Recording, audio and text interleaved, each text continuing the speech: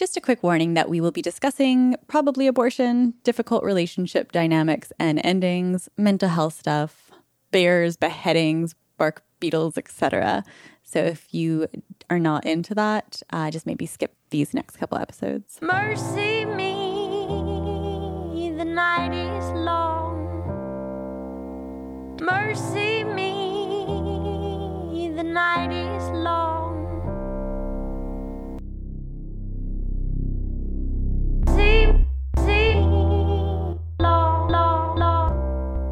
Hi guys.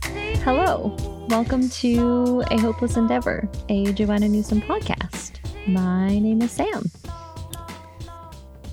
Oh, I forgot that was my cue again. We used to say where we lived, and then I think we decided last time it's enough with that. We did decide that. So yeah, my name is Nikki.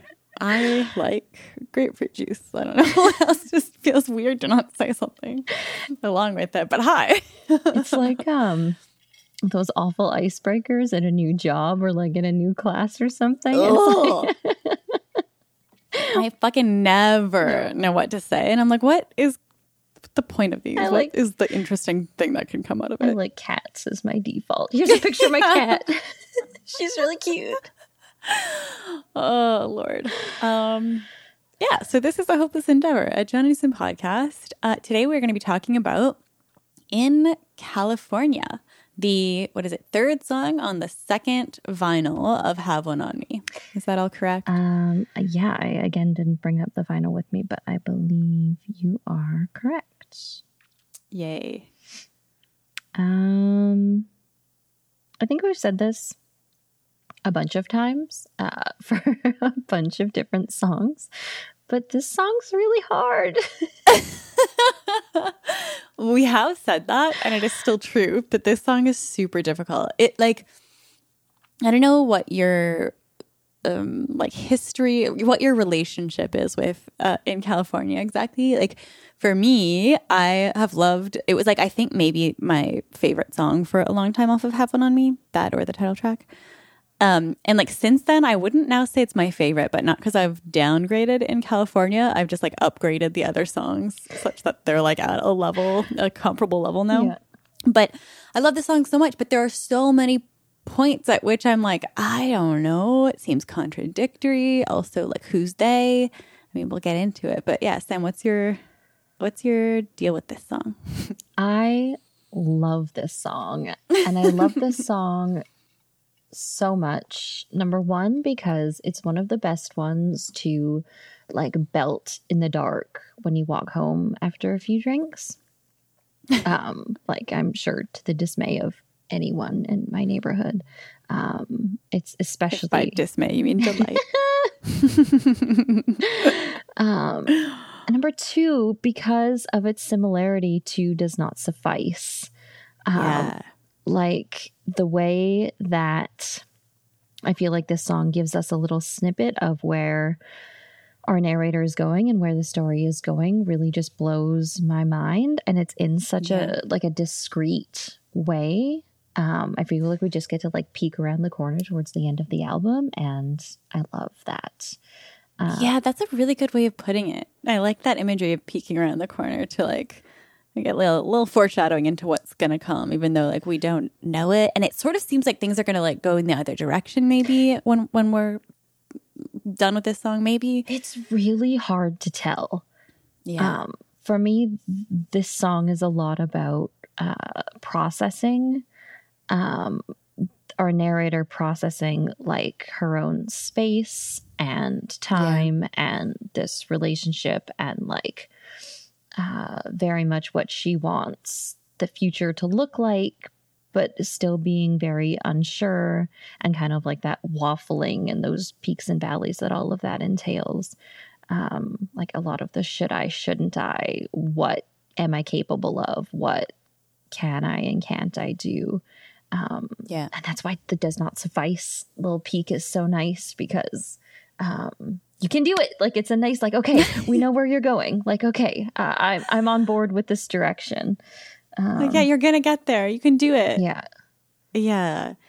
Yeah. I really love all those themes in it. Like you said, I love the foreshadowing. I also really love the like ideas of home that I think that we're gonna talk about, but like so many places in this song I think of like that stupid like home is where the heart is like idiom or whatever it is, because like heart imagery too comes up like 100 times in this song. About that.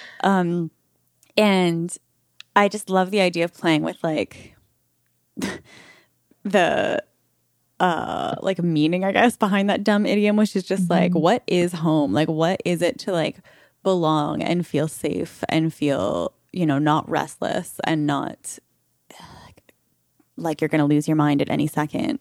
And I think that the narrator vacillates between like two contradictory answers to that question.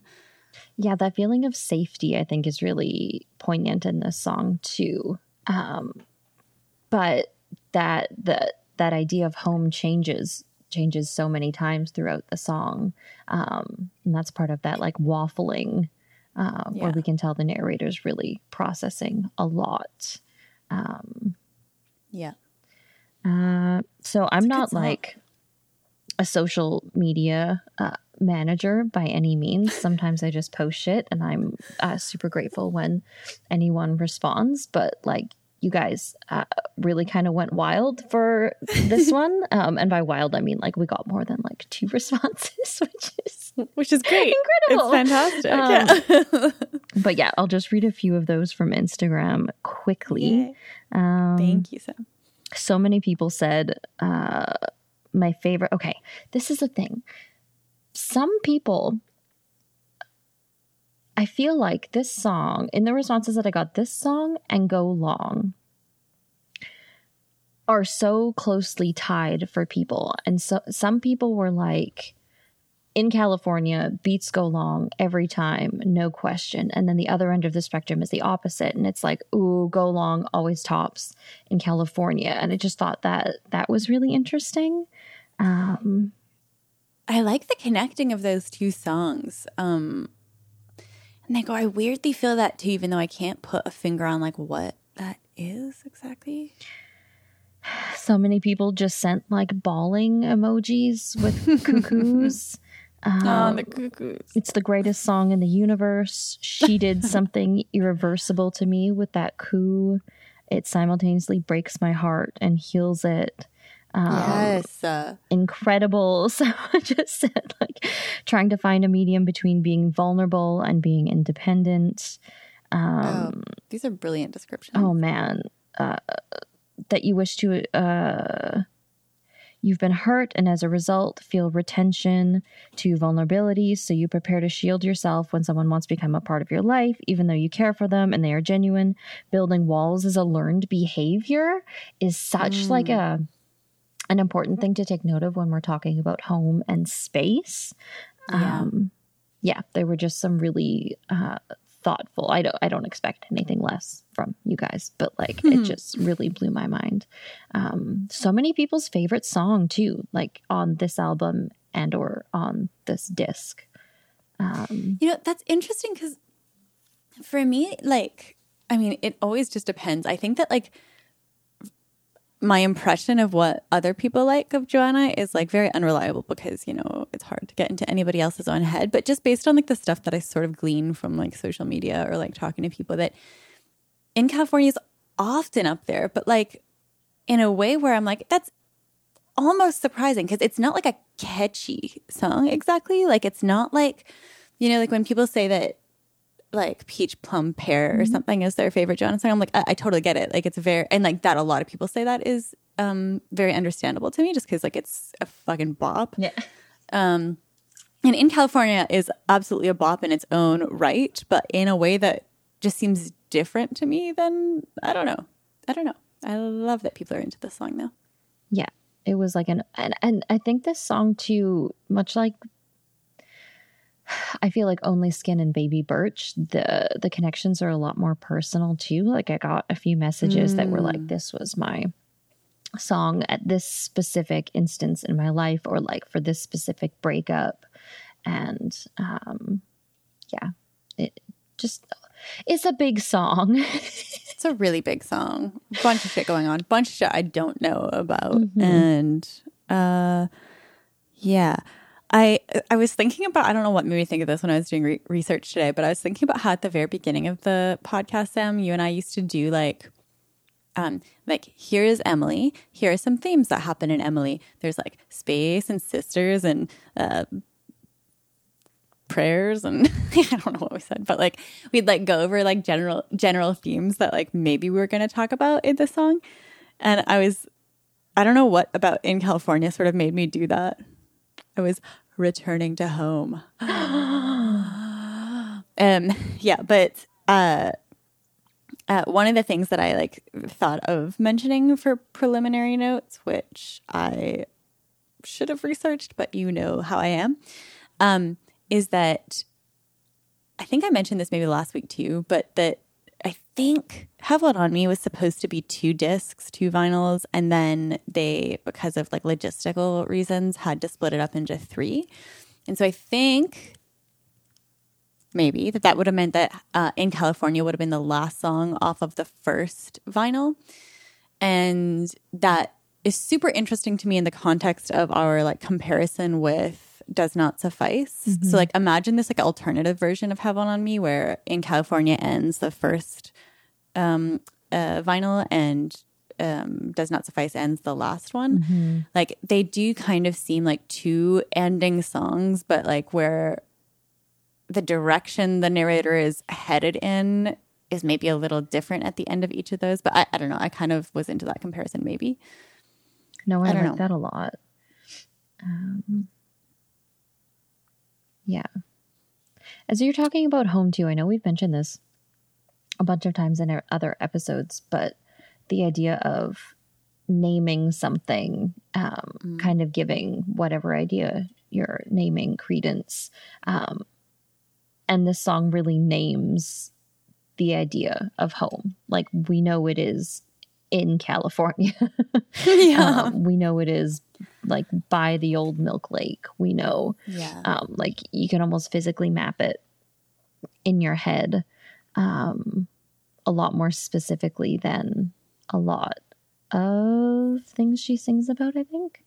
Yeah, totally. It's more grounded in that kind of way. It's grounded and it's so much more honest. I think like this song's kind of mind-blowing in its honesty because that's not something that she's really, at least from my perspective, given us before. Like I feel like the narrator here is being super incredibly vulnerable, and maybe like for the first time in this album, like very honest with herself, with themselves, and that's part of what makes it so hard to figure out what's going on. Yeah. There's this like scrambling vibe, I feel like, in the song that is super vulnerable and super like exposed almost. Like she's like, look, I am struggling. I'm not on top of things in a way that maybe other songs have.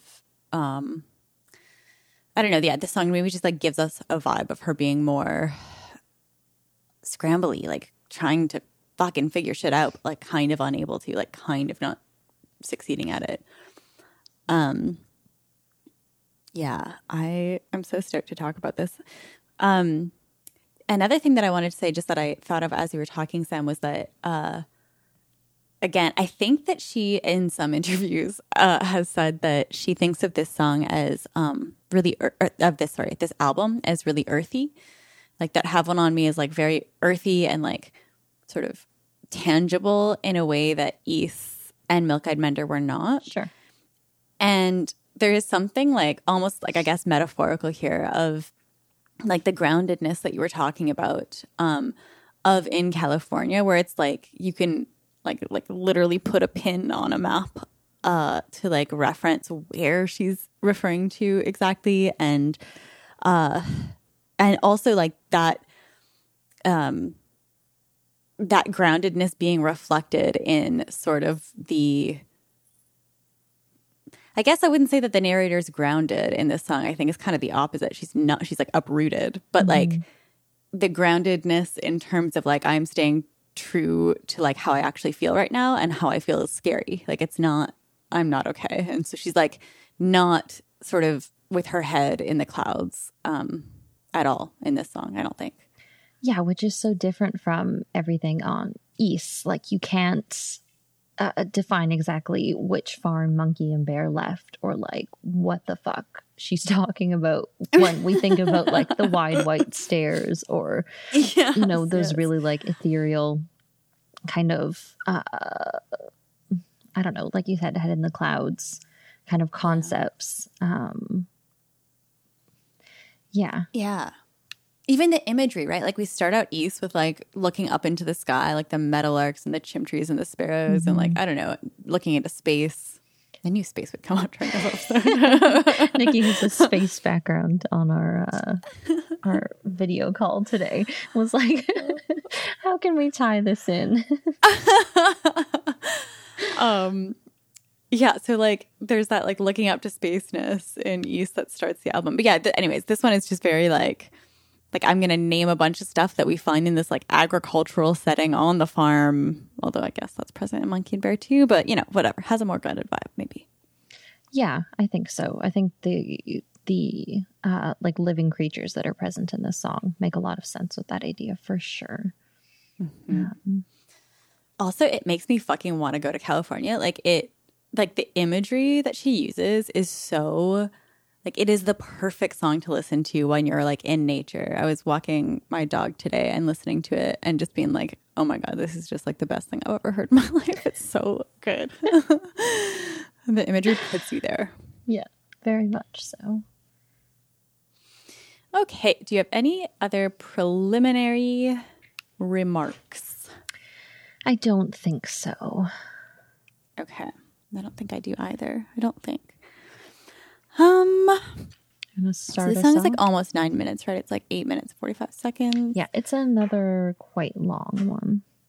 Yeah, I think that's one of the things that made me really gravitate towards it when Have One On Me first came out, because I was like, oh my God, yay. Like back to this long form shit that I fucking love about Joanna. Yeah.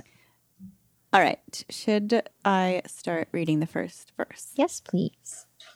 Okay. So she sings, "My heart became a drunken runt on the day I sunk in this shunt.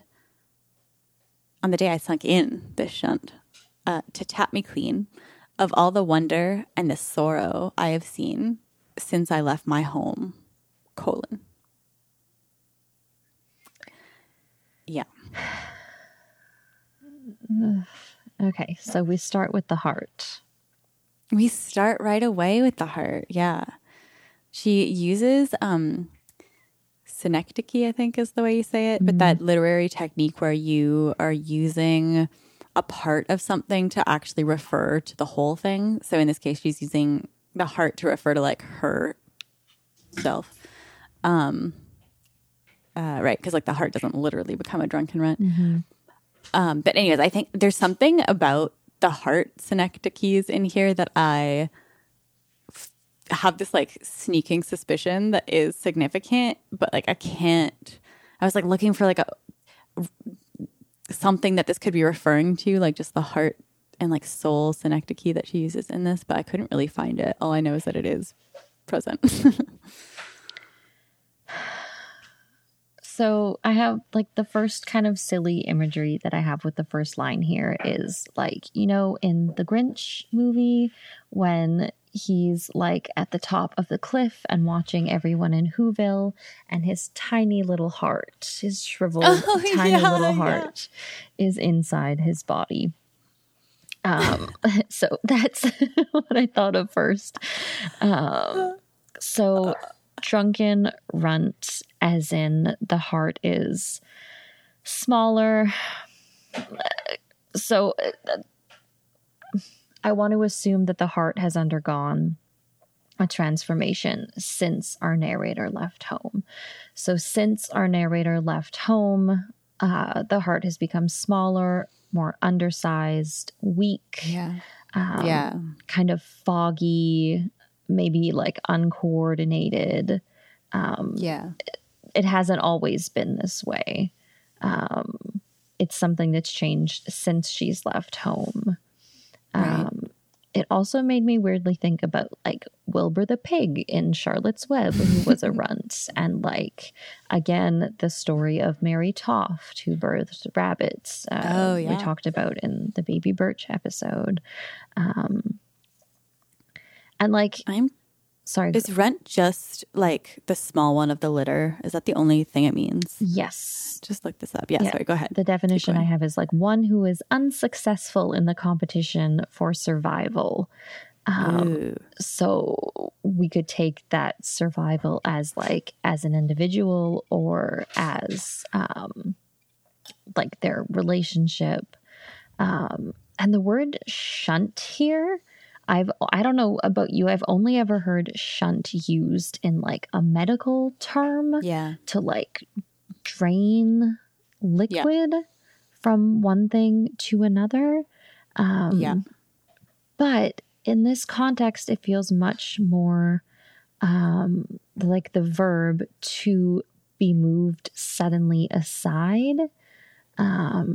If a person or a thing is shunted somewhere, they are moved or sent there.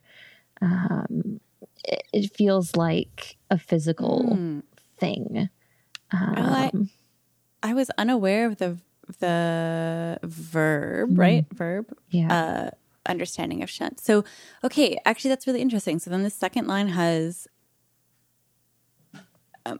maybe two ways that you could interpret it at least, right? So on the way you just used it would be what? It would be on the day I like sunk into like being pushed aside. Like on the day where I was sort of dwelling in my being pushed to the side. Or it could be on the day that she put the shunt, the medical draining device, into her heart to like drain the liquid from it. Yeah, that's interesting. Yeah, and if we're talking about like the more medical aspect of it, like that shunt is literally draining the wonder and sorrow I have seen, and it's leaving her kind of like, I would assume like hollow and small. Like the image I had was like less a shunt and more like a straw, and someone like sucking all of that goodness and wonder right out of her heart, and what's left is not very much. No. What's left is like alcohol. Like, so I mean I have like 5 thoughts as always, but like, okay, so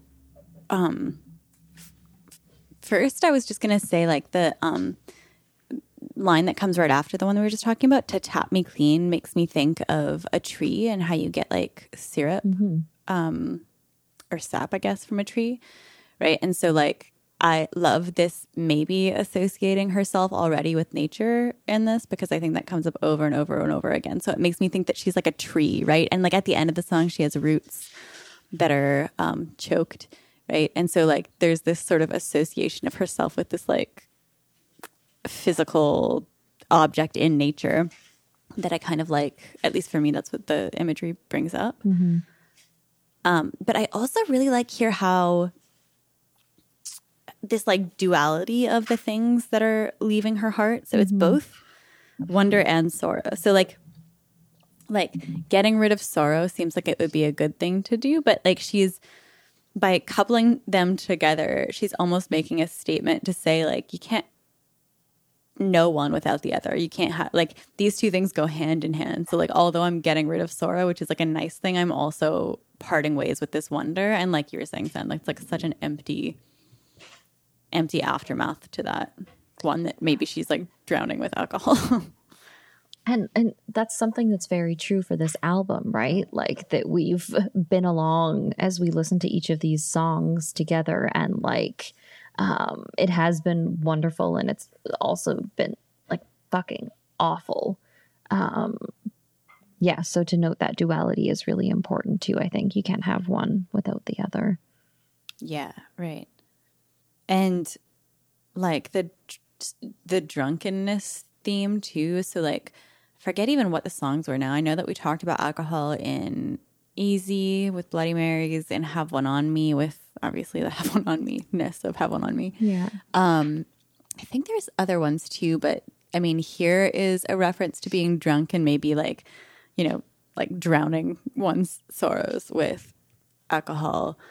And then I thought it was interesting too that in the song that comes right after this one, which is Jackrabbits, the whole thing starts with "I was tired of being drunk," like almost calling directly back to like the state that she was in after she drained her heart. And maybe, like, I hadn't thought of like an alcohol kind of theme to this, and it makes sense with some of the confusion I think that we both feel about this song, which like it feels very waffly and very up and down, and that makes sense if we can relate it to, you know, having a few drinks or having many to kind of soothe whatever else is happening. Right. Yeah, that's a good point. This like drunkenness might be reflected in the narration throughout the song. That's cool.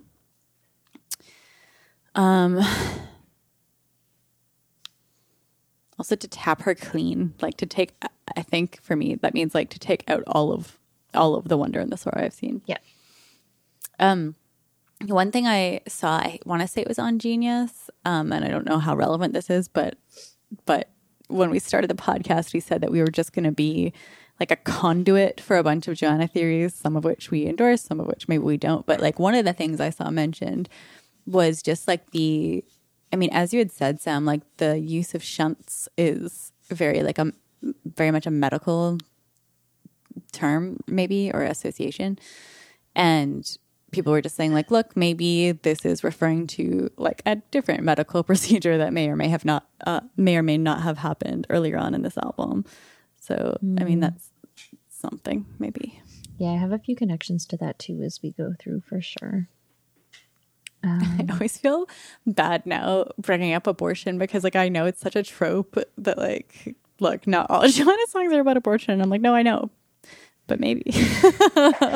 I mean, I think especially in this album, it's a pretty strong thread that ties a lot of the content together for sure.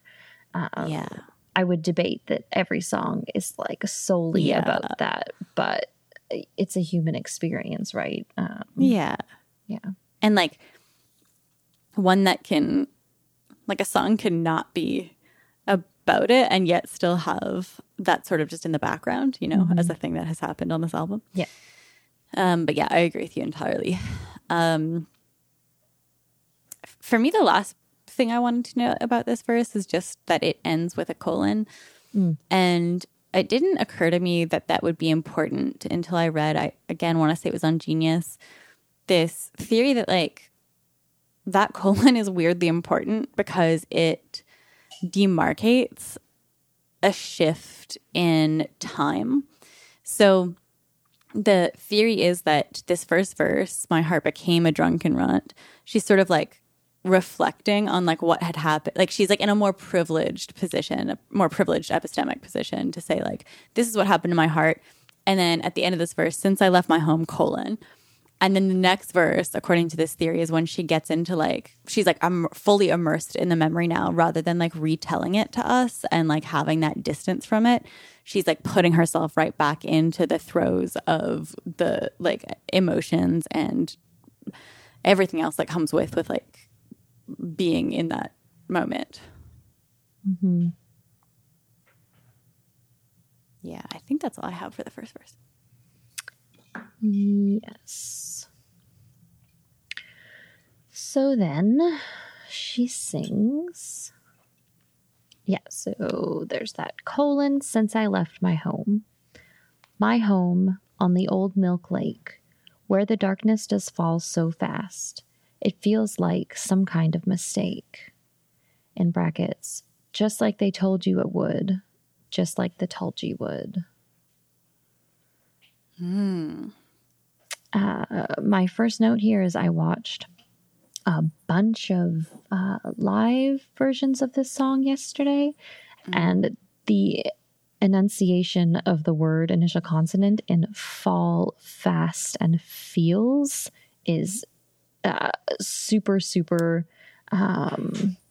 what's the word? It's just super, super visible. Not visible. She enunciates incredibly on the album and in the live shows, and I just really loved that. I think I maybe know what you mean. Like she sort of like punctuates each of those words. Sorry, I'm sure you can hear that fucking chirping. I got my cats a toy that goes, it's like a little bird that goes like tweet, tweet, tweet, tweet. And my dog Ozzy just knocked it and it just does that. Sorry. Anyways, yeah, I think I know what you mean with that pronunciation stuff. Like, does fall so fast. Yeah. It's so hard to know where to start with this song. I know we say that all of the time, but it's like actually hard to know what to talk about right now because there's like so much going on and also so many questions that I have about what's going on. Yeah. Did you see, I think you did because I think we talked about this, but that Milk Lake is an actual lake in California, one that is in the county that Joanna herself grew up in. This is another one of those songs kind of like Emily where I'm like, you know, we want to like keep the focus on our narrator. I think that's really important throughout this podcast, but also we're like, yeah, but there's like some things that are like just are personal. Like it helps to bring up someone's biography sometimes. And I think maybe this is one of those things where I'm like, look, she is actually in real life familiar with this geographical, I don't know, location. Yeah, I think it's just important to understanding, that like biographical aspect of it. But as with anything, it's not purely that. But yes, Milk Lake, real lake. Told You Would, not so much. Not so much real. Oh, that's an interesting contrast. So yeah, go ahead. Told You Would is either a place or a description of a place in the Jabberwocky poem from Through the Looking Glass, which is the sequel to Alice's Adventures in Wonderland by Lewis Carroll. And it's kind of explained as a very nonsensical piece of poetry because it follows like the rules of English grammar, but not much else. So you can tell like this is a verb, this is a noun, this is whatever. And it makes sense, but it's not words that we use in English. So in the context, this is the paragraph it comes from. And as an Uffish thought he stood, the Jabberwock with eyes of flame came whiffling through the tulgey wood and burbled as it came. So like whiffling and burbled are not, and Uffish are not words that we use, but we can kind of prescribe meaning to them based on the context. Yeah. In the context of the poem and Through the Looking Glass, tulgey wood is not capitalized, but Jabberwock is. So I kind of took that to mean that like in the context of the poem, tulgey wood is less the name of the place and more likely that tulgey is a descriptor for wood, so it looks tulgey in some way. But do you know if there's a space between tulgey and wood? There is in the poem. Okay. And in our lyrics, there is no space and it is capitalized. Interesting. Which I assumed to mean as referencing the wood that Alice goes into in the movie. Right. And I just watched like clips from the Disney version of Alice in Wonderland too, because I was like, I haven't seen this in so long.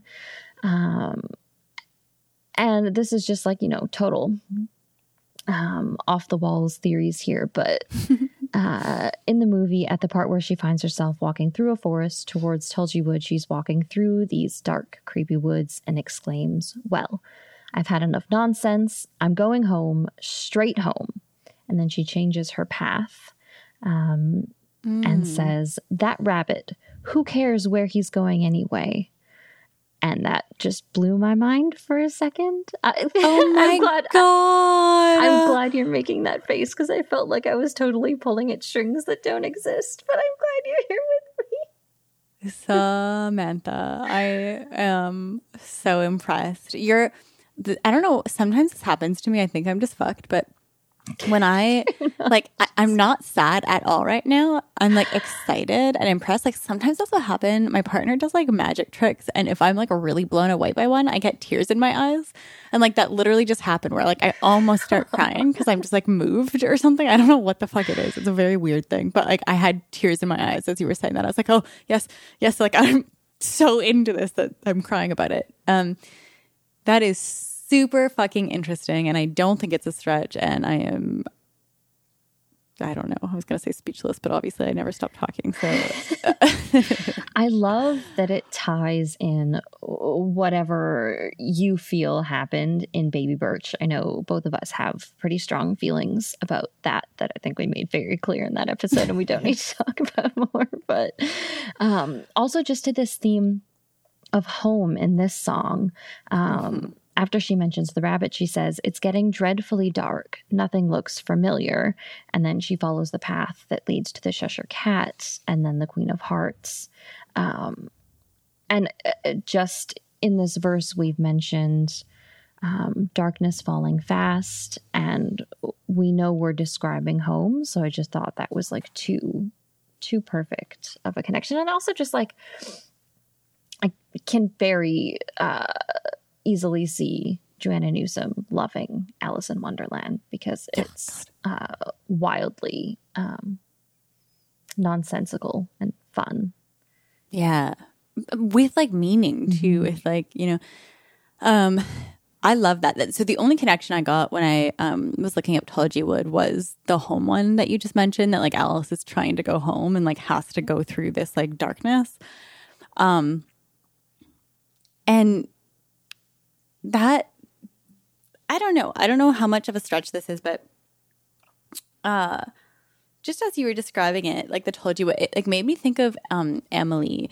So I just pulled up the lyrics from Emily and like sort of just comparing it to the vibe of this song, where in Emily she says, describing presumably her home, "There's a rusty light on the pines tonight, sun pouring wine, Lord or marrow, down into the bones of the birches and the spires of the churches, jutting out from the shadows, the yoke and the axe and the old smokestacks and the bale and the barrow, everything slept like it was dragged from a rope in the mouth of Sluplo." Reminds me so much, like the listing of like the yoke and the axe and the old smokestacks and the bale and the barrow reminds me so much of, I did not understand. I guess it's the next line. Damn it. I should have waited.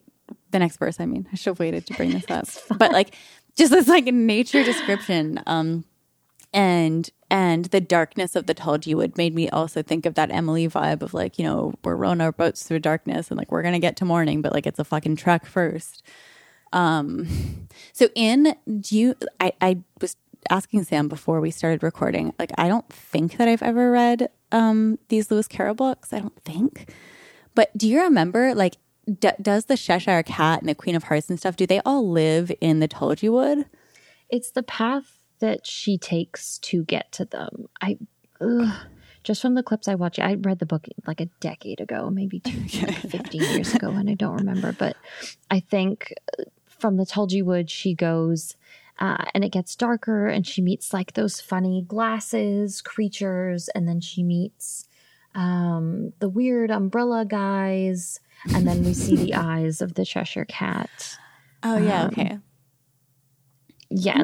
That's in a forest, I think. The Cheshire Cat, at least. Yes. Yeah. It's all happening in like a really dark, creepy forest. She finds at the end of the scene like a red path that she follows. And just like this... I always get stuck on what the mistake is here. Oh my God, yes.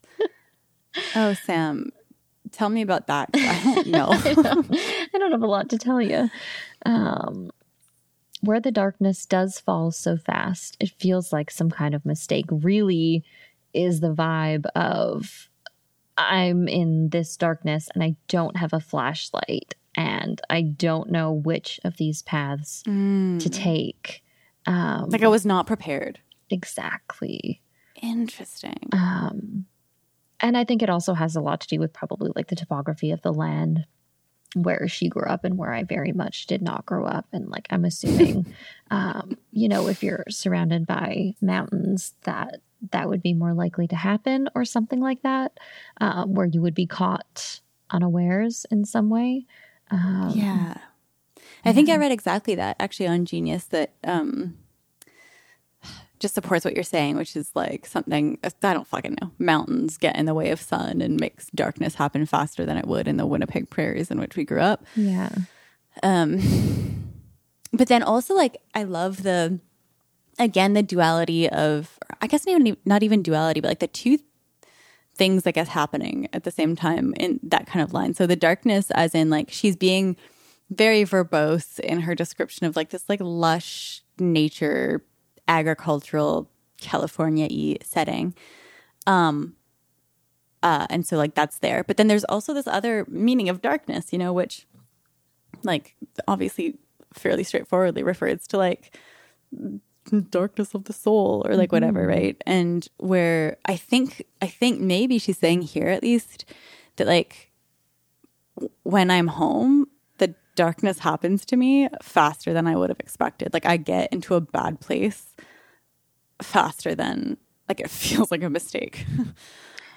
Yeah, and I wonder if that's just like because you're more comfortable being home, you can kind of like not relax, but you can kind of let all those feelings bubble up.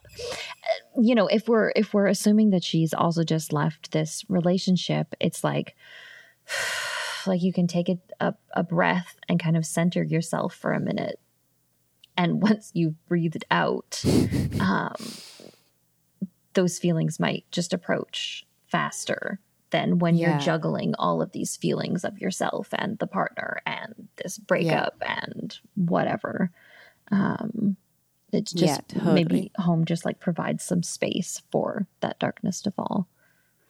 Yeah, that's a cool point because like, yeah, you're totally right. There is this thing where like if you are super stressed out with a bunch of shit happening and like you are in a dark place because you're like, I just don't even know what to do about this. Like I have so much going on and like whatever, this like heavy shit. But like once decisions are made, there is this feeling sometimes of like, obviously it's very relieving that I don't have this like very stressful shit to deal with anymore, but also like, oh shit, I'm left with just my mind. Like at least I had stuff to wonder about before. Exactly. Right. Where now I'm just like, oh shit, existence is really hard on its own. Exactly. And maybe like taking some time to reflect on exactly what happened for however long before you returned home. Like, just getting to process that for the first time after a long time. In a place that is so familiar for our narrator too. Just more intense. It's very intense. And I think, I only thought of this now, but I think that the use of the word mistake here gives me a little bit of like blink once if God, twice if no God vibes, where she's like, it feels like some kind of mistake. It feels like in order to make a mistake, you have to have like a person with agency, right? Like nature doesn't make mistakes. That just like doesn't make sense to talk about. And so like I think there's maybe like a hint here of like, she's not saying it is a mistake, but like it feels like it. So maybe there's some agent doing the acting upon people. I don't know. My biggest question of this entire verse is who the fuck is they? Yeah. And what'd they tell you? What kind of mistake are we referencing? I mean, I don't even endorse this at all, but when I was trying to figure out that very question that you were asking, Sam, which is like, what mistake? Given that like I just edited a bunch of Baby Birch episodes, I like have that so at the front of my mind, but I like don't think that this is what's going on in here, like that she's referring to whatever happened in Baby Birch as a mistake. I don't endorse that necessarily, but it is something that just like it made me think of it. Maybe like there's some sort of background vibe to that there, but again, it's just a sensitive topic. I'm not at all saying that she thinks of abortions as mistakes, if that's what happened to her, nothing like that. It's like the first thing that came to my mind, I guess. No, and I think that's fair considering the vinyl of the song that we're on, but it also makes me wonder, like, is the mistake also returning home? Yeah. Because that's what Alice is doing in Wonderland or in Told You Would, and that's the comparison here too, right? It feels like some kind of mistake, just like they told you it would. Yeah. Just like the Told You Would. So entering the Told You Would was a mistake for Alice because it took her away from home. And is the mistake coming back? Oh, that's kind of cool, actually. So for Alice, if I'm understanding you right, Sam, I'm excited about this. So the mistake is the Told You Would, but the Told You Would occurs whether you're leaving or coming back, right? It's in the way no matter what. So like if you decide to leave California, if you're the narrator, you decide to leave California, you have to go through the Told You Would to get out, right? So there's like this darkness and it might be a mistake. But then also like you're through it, you're on the other side now, you're like, oh, I'm restless, I want to go home. But you have to go through the Told You Would again. Yeah. That's cool. I really like that.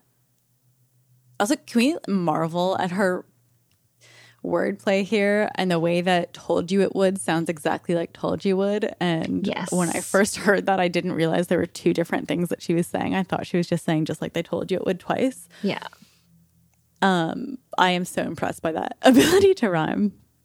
But I think you're right, Sam. I think the mistake does refer to either the leaving or the coming back, or maybe both simultaneously.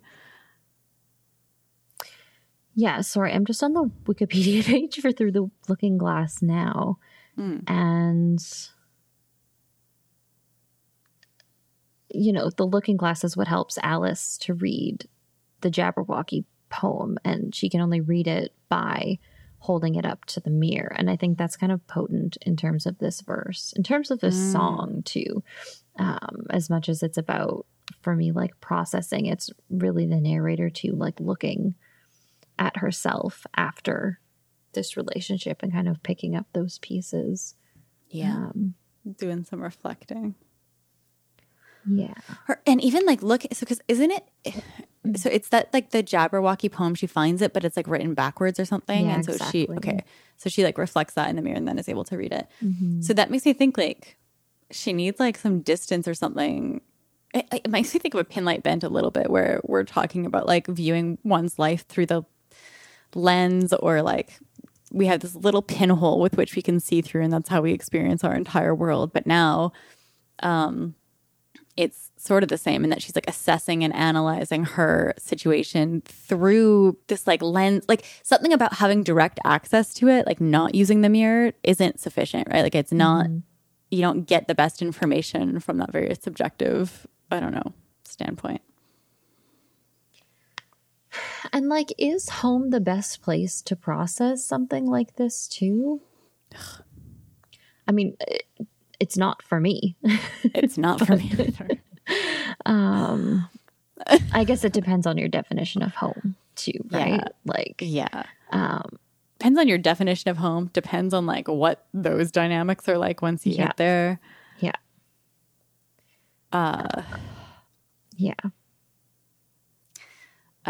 When we were talking about Alice in Wonderland before, I refrained from saying, but also now I'm not refraining because I have no more willpower apparently, that I have another Sopranos connection. Except for not really. My God. I don't actually.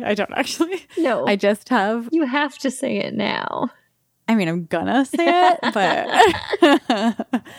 I actually have a Sopranos reference and a Winnipeg reference, but we'll get to that later. Sopranos reference, I was just thinking of the episode, I think it's called Isabella, but where that, you know, that Jefferson Airplane song?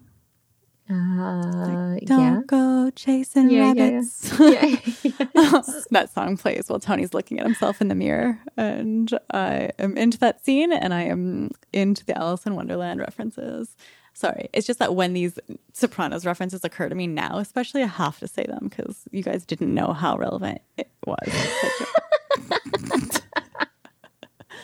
Anyways, I sincerely apologize for that, and we can continue. Instead of doing Sufjan albums, we're going to do a huge Sopranos episode. thorough analysis. I'm sure that exists already. I don't think it does. I think this is it one of those has to. weird niche things. Oh no, hold on one second. Oh my God. If you find something, I will actually pee Oh my pants.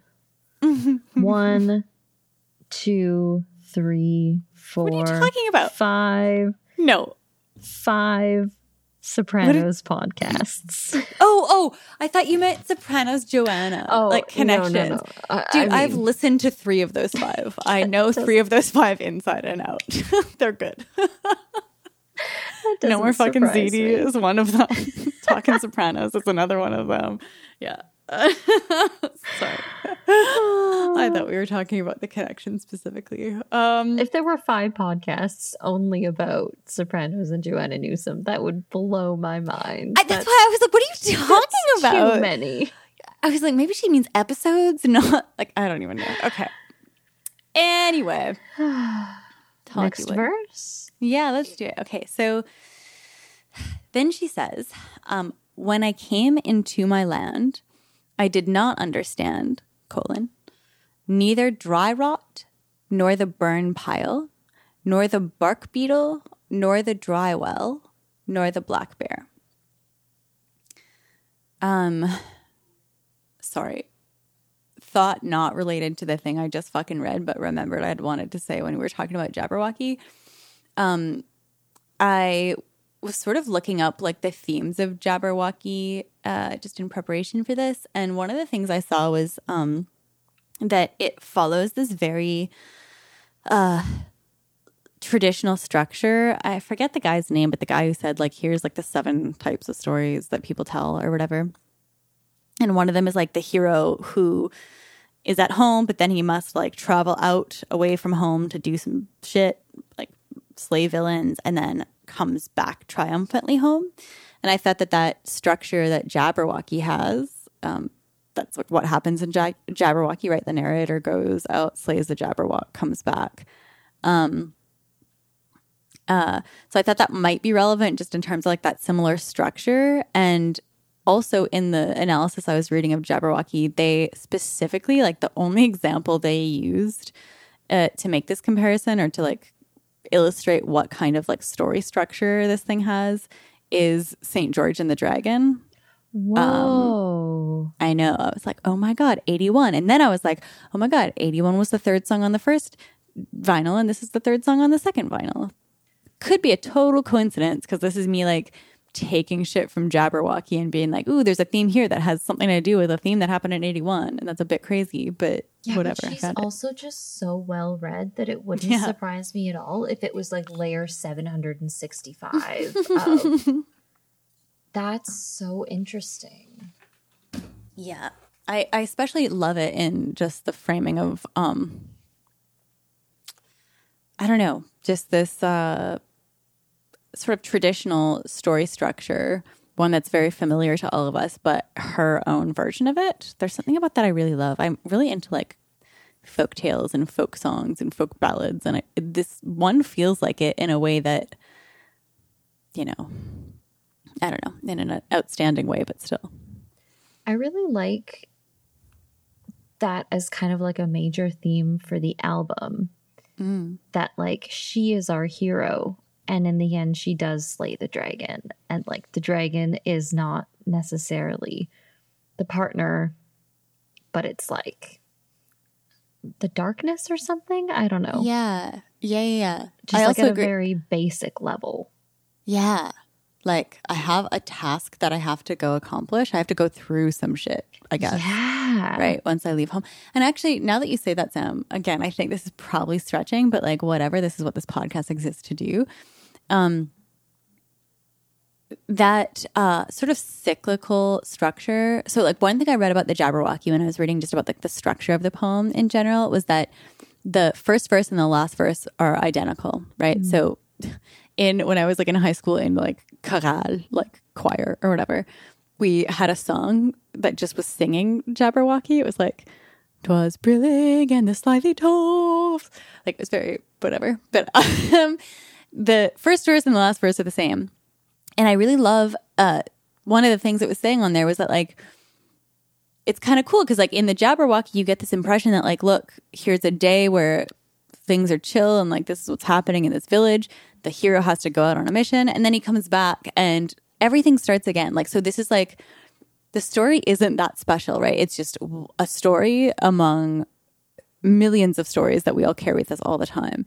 And I like thinking of the album as a whole in terms of that structure where like in Easy, we start off in this like very domestic seeming setting, which is like, you know, there's like beds that we're talking about and there's like staying and being together and like domesticity. And then when we leave in Does Not Suffice, like she is leaving, but like also we're talking about a bunch of domesticity and like hangers and closets and homeness and like what that all means. So I kind of like that idea that like this entire album is just like one of, it's like mundane in its own way. And I mean that in like the nicest way possible, right? It's like just one story, one part of someone's story among billions of stories.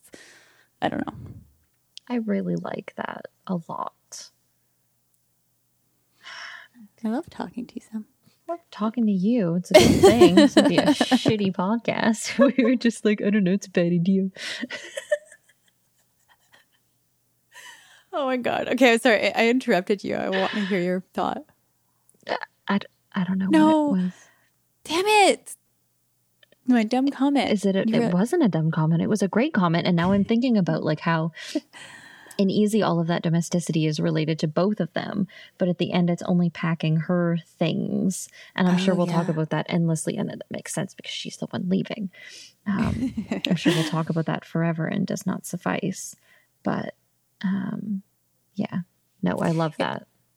It sort of gives the impression too that like if this is a real thing, that like at the end of Does Not Suffice, she's like just heading out on another journey and like there's going to be a different Tulgey Wood that she's going to have to trek through, you know, like she's leaving home again and like hopefully there's like another cycle, I guess, where like she'll find home again, but like hopefully things aren't going to be as shitty. I don't know. Yeah. Remind us to think about that as we move forward and try and put each of these songs in that context, because I really like thinking about it. Like we've said this before, it's really hard to think of the whole album themes when we're doing like word by word analysis of each song. But like that each song is a battle that the narrator faces is like a really nice general theme to hang on to. Yeah. I think. Oh boy. Okay. This verse, to me, is, okay, when I came into my land, I did not understand, dry rot, burn pile, bark beetle, dry wild, black bear. Notes that I have are, this is the first of two mentions of my land as this land as belonging to our narrator. And to me, this is just like when I first came back home, here's a bunch of shit I didn't understand.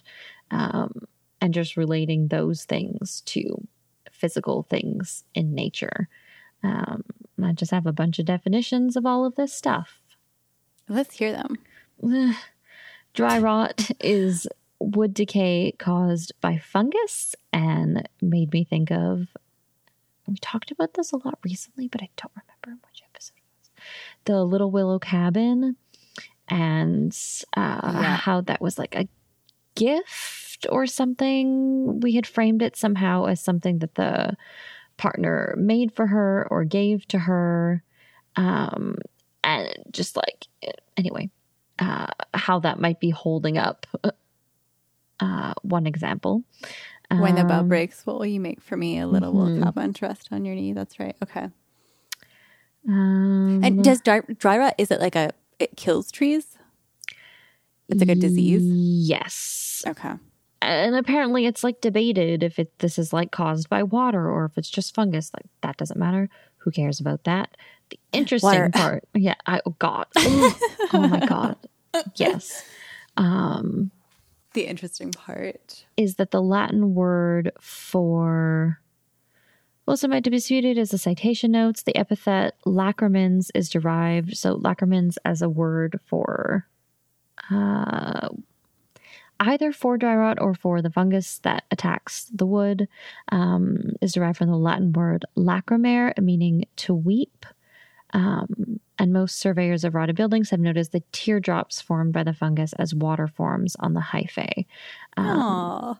Yeah, so just like a very small, sad note there. Burn pile, I have nothing to say about other than like a bunch of stuff you want to burn. I don't know. Bark beetle as a small wood-boring beetle that tunnels under the bark of trees. So I loved your analogy of her as a tree earlier on. Oh, yeah. And some kind of infestation that might be involved here. Dry well, I didn't really get other than like a more general connection to water. I feel like a fucking broken record with water. We talked about it so much in Ys, like depth of water, and now water's gone. That's like all I'm gonna say. But that dry well, which is a hole in the ground filled with gravel or rubble to receive drainage and allow it to percolate away. So like we're getting rid of the water. Black bear just made me want to think about our bear. Yeah. And I want to say something like maybe our narrator didn't or doesn't understand the plight of bear that we know so well, but like that needing to escape from under someone's thumb. But now that she finds herself alone on her own land, and has kind of like shed his skin in the way that bear had, you're able to better kind of frame everything that's happened. Genius also notes just that like black bears are native to California, which like fine, sure. Yeah. I don't know. Your thoughts, please. Yeah, no, I really like, everything that you said. So let me just like work in reverse order maybe. So black bear, one thing is that like if that time thing is right, where like the first verse was her reflecting on stuff and then like she gets into like she like dives into the living in the moment part, like maybe it was that she didn't understand bear then, but like from this privileged perspective that the song started out in, she does now. I also, when I made my partner read this, who is from California, and I was like, what are the California references in here? Because I know they are some. And he was like, well, a black bear is on our flag. And I was like, isn't it a grizzly bear? And he was like, it might be a grizzly bear. But in either case, there's a bear involved in California flaggery. I also read somewhere that Black Bear was the name of a Nevada city where Gianna's from. It was the name of a band there, and she like I think has like some public connection to one of the members of those bands. That band. When I looked up Drywell, the thing that I got from it was like, yeah, it's used to somehow, I don't understand how, move water that you don't want away. I think you said that, Sam, which is obviously easy. Bark beetle, I love that tree imagery. Burn pile makes me think of only skin and shit burning. Also sort of foreshadows like the brandishing burning branches that's coming up, maybe. And then dry rot is just, it makes me, again, this could be stretching. I feel bad about this episode because I'm just like, here are some like free associations that I think of. So like, I don't know what you guys have for me, but this is the only thing I can offer. Should change the podcast tagline to Joanna Newsom lyrical free association. And it's fine. Just lower the standards accurate. A little bit. Yeah, I endorse this change. But it makes me think of like, okay, once the water's gone from something that's like dry rot, like even though it's good, as we were talking about before in some context, it's good for like this bad shit to be gone, the water that's like suffocating and hard to deal with. But like also when it's gone, like I'm rotting, like I'm not doing well without the water. Also, there's like, as you said, the my land part I think is important, but like I don't know exactly what she's talking about. So the term I came into my land is very reminiscent of like inheritance stuff. Like I came into a bunch of money. It means like you inherited a bunch of money. So like, is she referring here to that she inherited this from like her ancestors who have lived in California? Does she mean she literally owns the land? Does she mean that she is associating herself with the land? Like, what does it mean to come into one's land? Is it like being born and like you've come into your land as a result of like existing there? Or is it coming back? Like, I have now embraced this as my home. Like, I'm not sure what's going on exactly there. Yeah, I like to think of this one as either, okay, I'm back. Here's all this stuff I need to process that relate to myself and the ending of this relationship. But also, okay, I'm here and I don't know what to do with myself. And here's like a really poetic way of all of the things that I don't know. Yeah. Well, it's interesting too, because like it implies, this verse implies that she now does understand. Because I did not. Yeah. Yeah, I did not understand this then when I came into my land. But like that sort of implies in this weird way that now she does. Yeah. So yeah, she's like trying to like figure shit out, which I think is a theme in this song, where she's trying to figure out like, what do I do? How do I live? What's living? How do I do this? Which makes sense if you've, been living as part of a union for so long. Yeah. That you would need time and space to redefine everything. Yeah. I have a question, Sam. Pretend like you haven't read anything beyond this verse of this song. Do you get breaking up vibes up until this point? Or is it just like that your understanding of what's happening now is just very much informed by like what goes on later? I think it's more informed by the rest of the previous shit in the album. Okay. Yeah. But I guess it's also just like, I don't, my own relationship with home. Like, I don't see why you would return home unless shit's real bad. Like you had to move out suddenly. Yeah. Yeah. Yeah. Whereas I think that for her, this is a very, at least for the most part, a very safe space. Yeah. Safe but suffocating. Safe but suffocating, 100%. But I do kind of get breakup vibes from the darkness. The darkness does fall so fast. It feels like some kind of mistake. Certainly the whole thing feels like some kind of reprise after a breakup. But I think that it's more just for me informed by everything that's happened earlier in the album. Yeah. Yeah, that makes sense for sure. It was On a Good Day You and Me, Beth. Was the one that came up before this. Okay, that's right.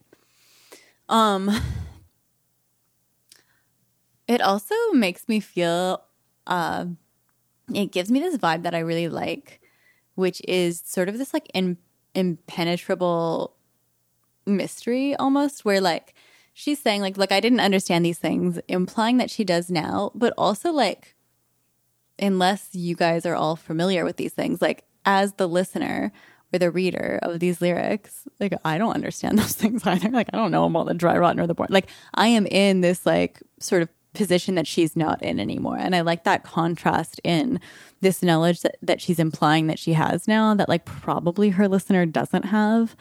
I don't know. There's something about that mystery or that like something about that is compelling to me. Yeah. I think you're right in that it kind of brings us along for...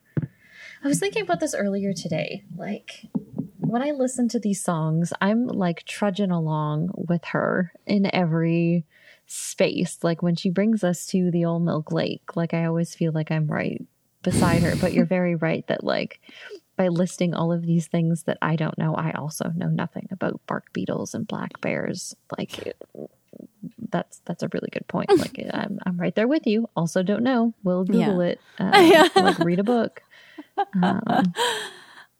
Yeah, we have a bunch of Google at our disposal. But yeah, so like came into my land.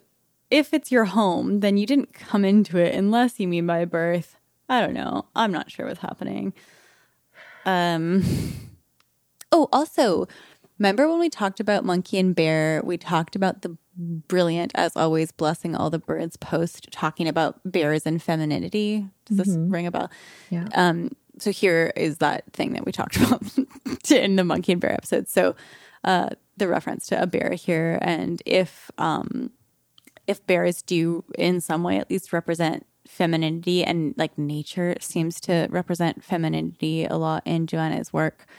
Yeah, I just thought that was like maybe worth mentioning here, that she associates maybe womanness with bareness, and like you should be afraid of it, but also at the same time like not. Yeah. Do you have other thoughts? Not for this verse, but I don't want to read the next one because I have no idea what the fuck is going on. Dude, me neither. How about instead of reading it, we take a break for drink pouring? Yeah, okay. Okay, so that does it for part 1 of In California. Thank you guys so much for listening and being here with us. We have a Patreon you guys should check out. So we have 5 bonus episodes up there now. We might even actually be at 6 by the time this episode gets released to the public. So go check that out. We have early releases there as well. And we have a lot of fun recording those bonus episodes. Who knows what we talk about? We talk about listener theories and our own sort of thoughts and addendums. We do rankings of the Have One On Me discs. Who knows? But yeah, check that out. If you guys are not in a position to be able to financially afford Patreon, but you really want to hear those bonus episodes, feel free to just shoot us an email. Sam and I would be happy to just send them to you for free. We have a lot of fun recording those episodes. We don't want you guys to be left out because of financial shit. Money is terrible. So yeah, just let us know if that applies to you. But thank you so much to all of you guys who do support us on there. It really means a lot. What else? So we have a Facebook group, A Hopeless Endeavor, a Joanna Newsom podcast. Sam runs our Instagram at A Hopeless Endeavor podcast. Yeah, send us anything you'd like. We love voice memos. I know it's hard to hear your own voice. I so feel that. Like, I hate listening to these episodes. I skip to Nikki's part and all of the voice memos constantly because like hearing your own voice is too much. But we love them. So if you're feeling brave, feel free to send us a voice memo to the email or a paragraph or a single thought. All good. We love it all. We do love it all. I can't remember if I said before, the email is ahopelessendeavor@gmail.com. So yeah, send us anything. We would be so appreciative. And that's it for now. We'll see you guys next week. Thank you so much for listening. Thank you for listening. Thank you for listening. Okay, bye. Thank you. Bye. Thank you. Bye. See